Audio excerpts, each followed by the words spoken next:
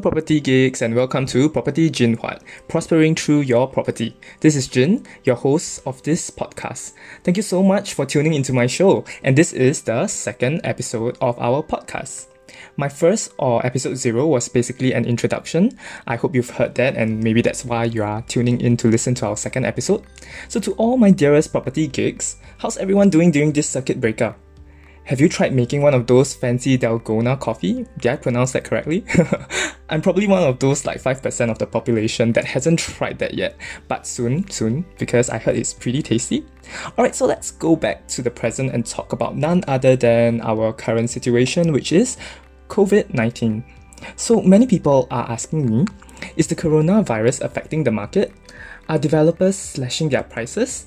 And is it a good time to buy now? So let me share with you a little bit of information. So above and beyond what you may hear people saying, and it's usually because people are panicking right now. So I feel that the only way for you to find out the answer to this question is by looking at the URA transaction volume on the average prices of all the transactions that has been happening in Singapore, and then after that you judge for yourself whether or not there is an impact on the real estate market due to the virus. I mean, granted, right now we are under this circuit breaker and then we are actually not allowed to transact. I guess not many of you do know that if you are really still keen on investing in a private property, you could actually still place your booking fee, which is 5%. So just let me know if that's something that you are looking to do and which new launch you'd like to go in, and I would definitely be able to assist you. Alright? But so, you could actually still transact basically during this period. But let me break down the information for you right now so that you could decide for yourself. Alright, so what happens is that we can look at the transaction between October 2017 to July 2018. So I know that this is a podcast, so it might be a little bit hard for you guys to visualize, but just hear me out for a while, okay? So what happens is that during that period, October 2017 to July 2018, there's an average transaction of about 2,300 properties each month, okay? But in July 2018, Singapore government actually introduced a cooling measure, which is the increase of our additional buyer's stamp duty. Short, we call it ABSD, okay? So when you buy a second property and more, alright? So lots of people rushed into the market to purchase a property before the cooling measure kicked in. Okay, and then thereafter people started to get scared and overall sentiments on the real estate market was not very good. So when that happens, okay, transactions decrease slightly. So for the next 7 months, from August 2018 all the way to February 2019, transaction volume fell by an average of about 1,200 each month, okay?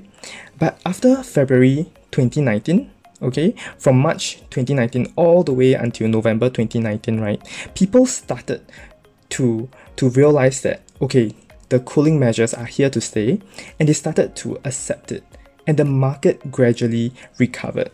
So what does this actually show about the demand for real estate, for private properties in Singapore?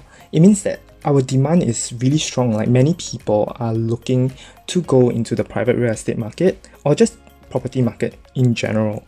Okay, so with that, people started purchasing again, and transaction volume started increasing to about 2,000 a month again after the 7 months from August 2018 to February 2019.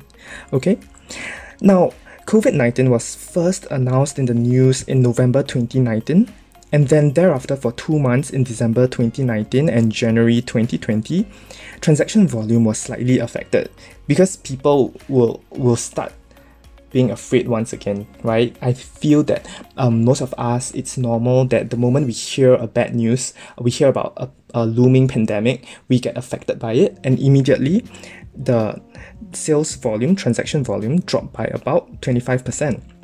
But then in February 2020, right, actually people back then, before this whole circuit breaker, people felt that, okay, very likely that it will recover, and indeed transaction volume increased again to 2,109 that month in February. All right. So if we take a look at the chart, right, if for COVID-19 actually did not affect the Singapore real estate market in a very big way in terms of transaction volume. And frankly, right before this circuit breaker, every evening there were so many transactions. So as a real estate agent, we are able to see the transactions for the day, like which new launch was closing, okay, which new launch was sold for the day, and we could see that there was many transactions going on. If you take a look at recent news, okay, it's also reported that in Hong Kong and China, the real estate market is also recovering. So now I know most of you are like, oh, during this circuit breaker, you're all worried about the future and all that. But if you're a very keen property investor and you'd like to make your first property purchase, or perhaps you've been in the field for some time, I would say take this opportunity to maybe find out a little bit more about the various new launches or various resale properties and decide on something that you might actually want to buy after the circuit breaker. Because definitely there are many opportunities for all of you to make during this period. Alright, so in short, take this time to find out and do a little bit of your research. And of course, in the next upcoming podcast, we'll be discussing some new launches that are worthy for you to take a look at. And we'll definitely discuss some of the key points, okay, some pros for getting those properties, and perhaps like some of the reasons why it might very likely see an appreciation in the next couple of years. So for the next segment of my podcast, I'd like to end off with talking about some books that I listen to. So there's this one app called Blinklist that I super love. The reason why I really like this app is because they summarize a lot of self-help books into bite-sized versions. So very likely you could listen to their summary and complete it in about 15 minutes. Because for me, I'm actually a very slow reader. I can take like 2 or 3 weeks to finish reading a book, and that's if I'm actually very interested in it. So if I'm not really interested in that book, it'll probably take me like 1 or 2 months to get through it. So Blinklist really helps me to absorb a lot of self-help information, a lot of knowledge in a very small amount of time. I'm not marketing for them. I'm not receiving any like royalty fees or any like affiliation fees. This is just something that I really like. So let's move on to that summary. So I'm doing a summary of a summarized audiobook for you guys today, alright? So today we'll be talking about this book called Getting Things Done. So it's very applicable to our current situation right now, right? All of us in circuit breaker, we are staying at home, we have to get things done, we have to finish our work, we have to report to our supervisors in front of our computer, which is in front of our bed, right? And we get so distracted easily. To be honest, I love sleeping, and I'm working in my room in front of my bed, so sometimes I would just stroll to my bed and fall asleep. I think some of you might get distracted by Netflix, right? So how do we get things done then? So in this book by David Allen, he introduced this getting things done system. Alright, so what does this getting things done system entails? Okay, so it enables you to tackle an overwhelming amount of tasks in a relaxed fashion. Okay, it gives you total control over your work, and there's 5 crucial steps in this getting things done process.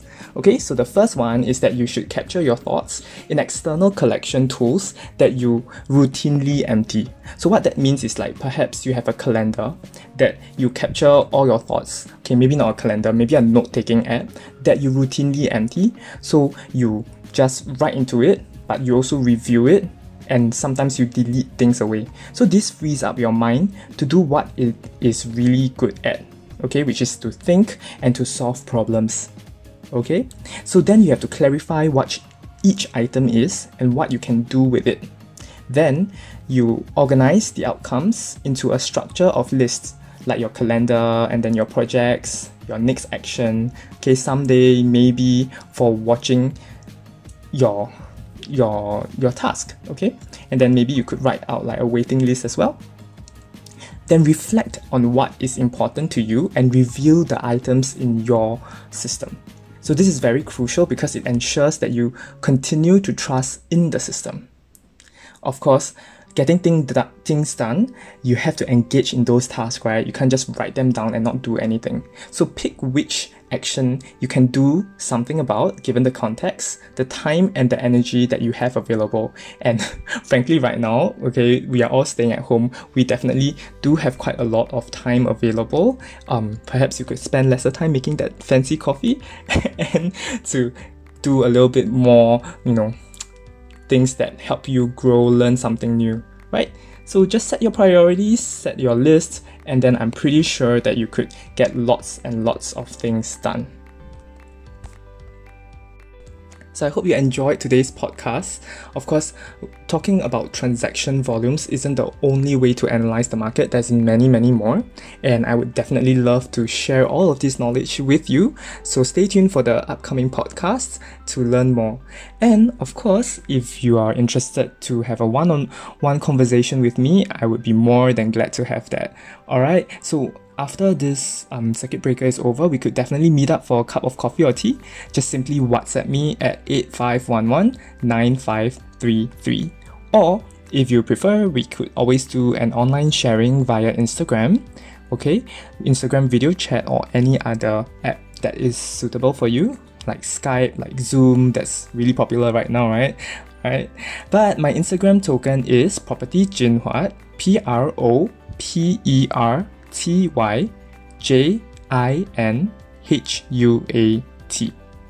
So let me manage your house and your wealth, and I'll see you soon, fellow property geeks, in our third podcast. So take care, everyone.